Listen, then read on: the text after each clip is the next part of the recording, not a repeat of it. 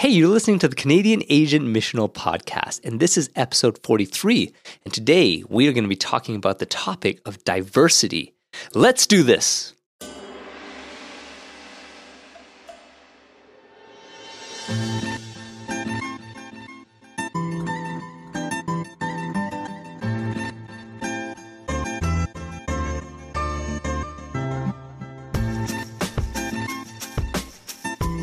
Hello. Thank you guys so much for joining us today on this episode. It's a big topic, and actually it came out of a response, an email that we had received from Amy. Amy C., this was your email. This was your question. And so just to frame up our episode, I'm just going to read it off the top of the bat, and then we're going to get Shu and Bernard, who are here. What's up? Yo. We're going to be responding to it in different ways and to see how we can be approaching this conversation on diversity. So Amy writes, "Hey, just listened to an episode of your podcast for the first time sent by a friend.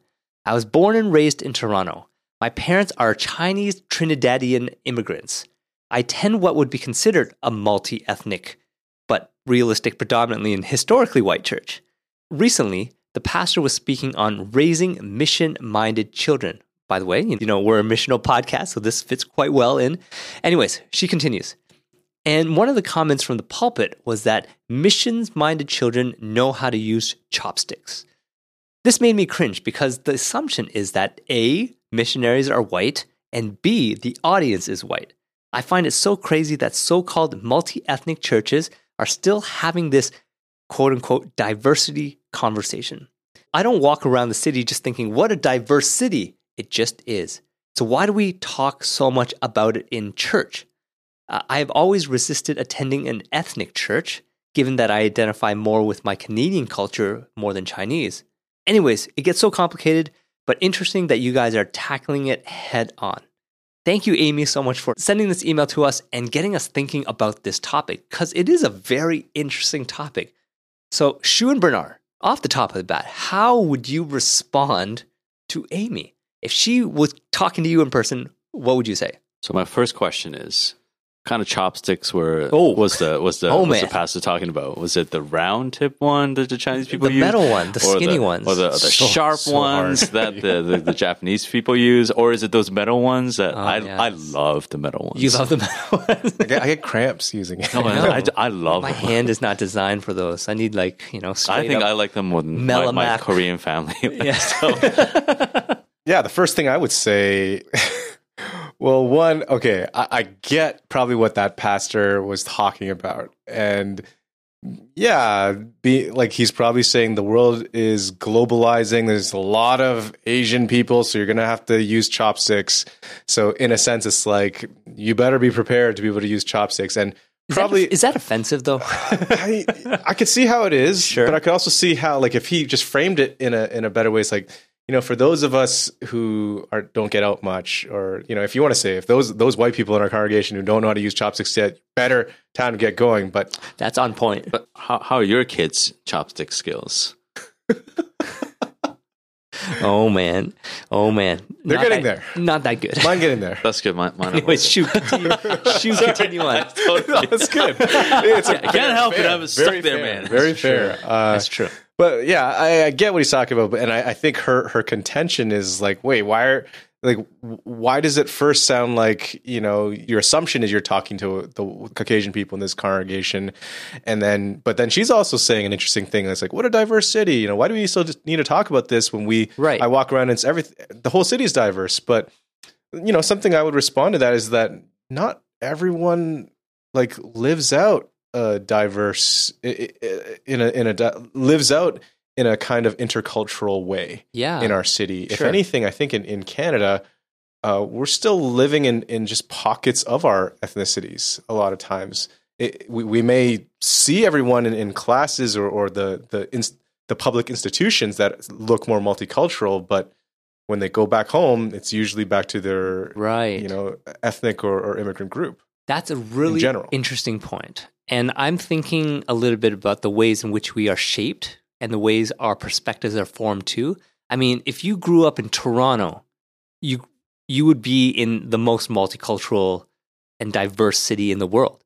And yet, if you go an hour out of Toronto and into small town Ontario, generally it's not that diverse. And I have friends, like when I grew up in Ottawa, even though Ottawa is a little bit more diverse, it's not as diverse as Toronto. There are some of my high school friends, and I still get a chance to keep in touch with them. But for them, they are they have been raised in a way that they haven't lived out kind of a like intercultural or multicultural diverse communities. It's like they haven't lived in diverse multicultural communities. They've been raised, and that's pretty much their main perspective. And it's not that they're not open to different things. However, it does show how they have formed their understanding and perspectives on some. So if you've been formed in that way, then perhaps it is a brand new conversation. But we say like Toronto is a diverse city, and it's true. But yet you can still remain monocultural within a diverse city. Yes. Yes. I think that's kind of the uniqueness about Toronto. Like we're not like a melting pot. Like you can choose to blend the cultures, which we have seen. But you can also choose to stay within your culture. Mm-hmm. That's why there are pockets where like you don't need English. You don't need to know like the common language of English to kind of be in a certain place. Mm-hmm. You know, like I'm Chinese. I've met many Chinese people who they remain within their own community. They work within the Chinese sector. Sure. You know, have relationship, eat Chinese food. Like it's part of their own narrative, but they don't have to fully embrace the diversity. Right. You can live here and die here and still speak Chinese. Yeah, not needing to learn English, and that's fine, and that's absolutely fine. And I'm thinking about a family who might immigrate over and just only stick to, you know, the people that speak their own language and those communities that, you know, are kind of formed in that way. And you know, that's the opposite end of the spectrum, right? Even so, as you know, as the Canadian Asian Missional Podcast, and we sometimes speak into the immigrant church, but like even church is formed in that way where it's monocultural or monoethnic, and it doesn't break out of that. Like I wonder if one of the things that I don't know who this pastor is and whatnot, or she, but I wonder if like this raising mission-minded children, and instead of using chopsticks, it's just like be exploratory in the food. I wonder if that's like a better way to approach it, because I think like using chopsticks doesn't equate you are able to be missional. But if their palates have experienced different kinds of food, different spices, different methods of cooking, like that's actually, I think, part of the missional narrative of sharing and dining at tables and learning to engage in that kind of recipients of hospitality and whatnot. Right. Yeah, and I like that more as a diverse kind of example, because, you know, when Amy is saying here, I've always resisted attending an ethnic church and she said specifically, given that I identify more with my Canadian culture than Chinese, you know, and I know we're going to get another podcast to talk about this, but it's like, what is Canadian culture? Right. It's just like, what is like, and then are you talking about being westernized? Or you talk about being like white, North American kind of, you know, what are we defining here? So she clearly feels more comfortable in that side of her. I'm assuming she's bicultural, that identity, but it's just like, but what does the Chinese side have to do with your life? You know, sure. And what does it have to do in the church? Yeah. Or is it the church is basically a westernized church that has multi-ethnic people in it? Right. And that's its own culture in itself. Yeah. Yeah, absolutely. So this raises the question, should a church or should the church talk about diversity? Is it a topic that needs to be discussed and worked through? And perhaps if it's not in ways that produce cringeworthy statements about chopsticks, what are some ways which we can actually unpack and understand diversity and be more aware of things? Be more woke, if that's what the kids are saying today.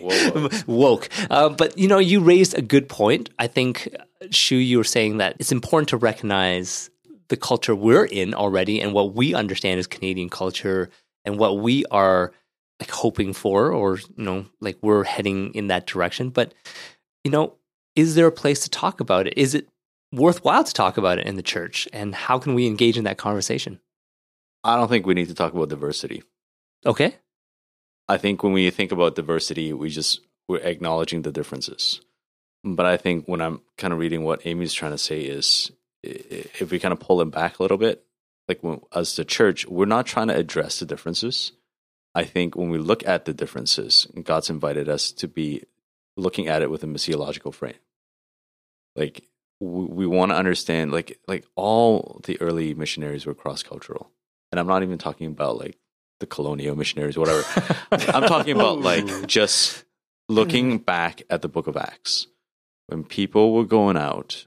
When Paul was addressing this question, like the you know, Gentiles, like how he had how they had wrestled with it. Like in Acts 15, they talked about, you know, like, oh, you should abstain from eating the food that's committed to idols. But here, and Paul's saying like it's okay, like you're not bound by this, right? Like there are like this diverse way of experiencing, but all of those have to do with the church on a mission.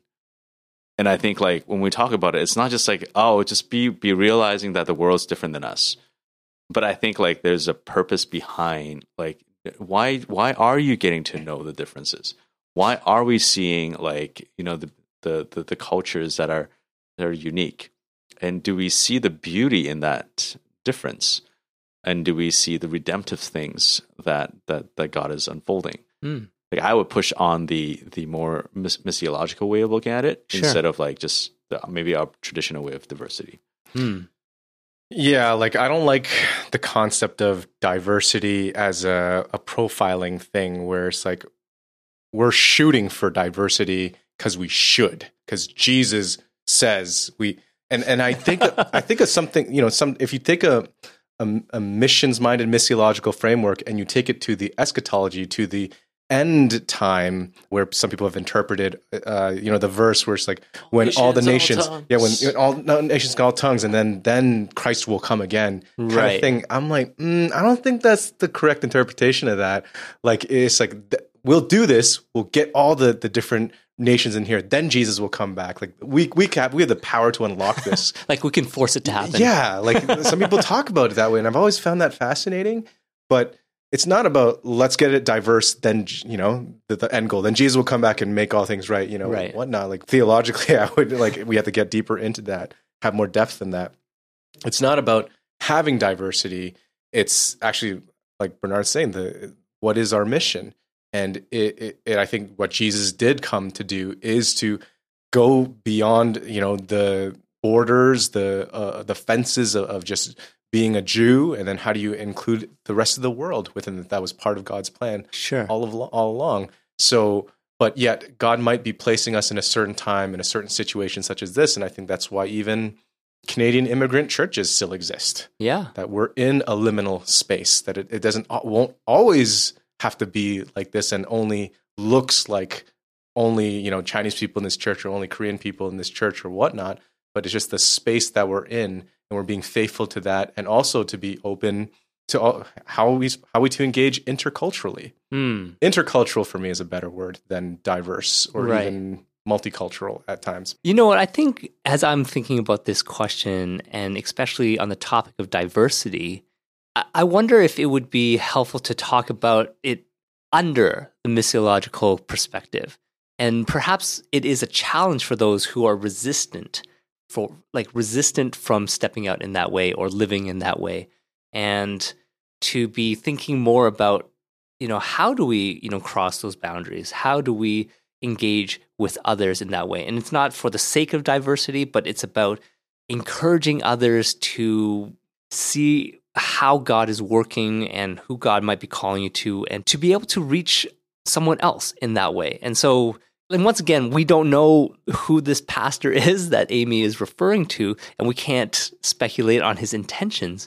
What I'm wondering about is was it in the form of a challenge in which to disrupt a bit in terms of the way some people were living, in the ways in which they were used to thinking about mission, in the way in which they were not even considering those who they may be living next to in this very multicultural or intercultural or diverse city. And it could be that push to be like, okay, you know, like how can we best learn and engage in a different way so that we can be better witnesses and we can be a better faithful presence to those we live with and we live around. And perhaps it's kind of just being more aware of it and sensitive to it and understanding of it. And perhaps that could be a good challenge or one way in which we could talk about diversity. All right, as we wrap up today's episode, what are your final thoughts on Amy's questions and how you would respond to it in terms of living missionally and engaging in this way?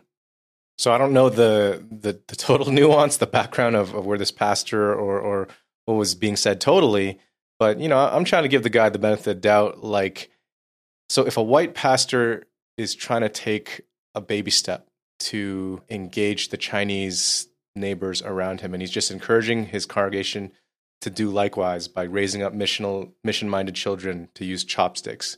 Probably not the best way to say it, but I'll give him the benefit of the doubt. Maybe that's his baby step. He's trying. Yeah, he's trying. Mm-hmm. So a church in that context, which I do not know the context, might still need to take that baby step and need to encourage the people in that. So yeah, I think maybe still talking about it in church is important, but maybe nuanced better would probably be, a better way to approach it. But yeah, I'm trying to be generous to the dude here. Yes.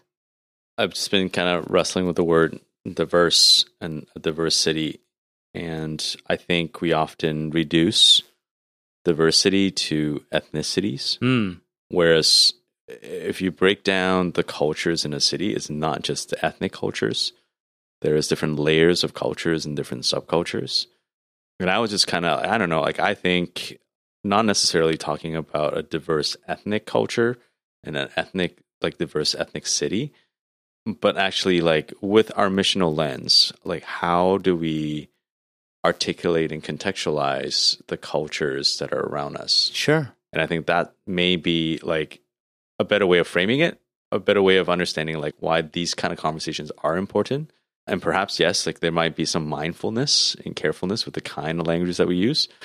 It will still kind of have to be framed around that way, I think, with a missiological lens. Sure. Would you be able to offer any example of how to best contextualize, that missional conviction? For us, which, we're part of a local church, focus on a particular neighborhood. And part of that is just like how well we know the community and the neighborhood.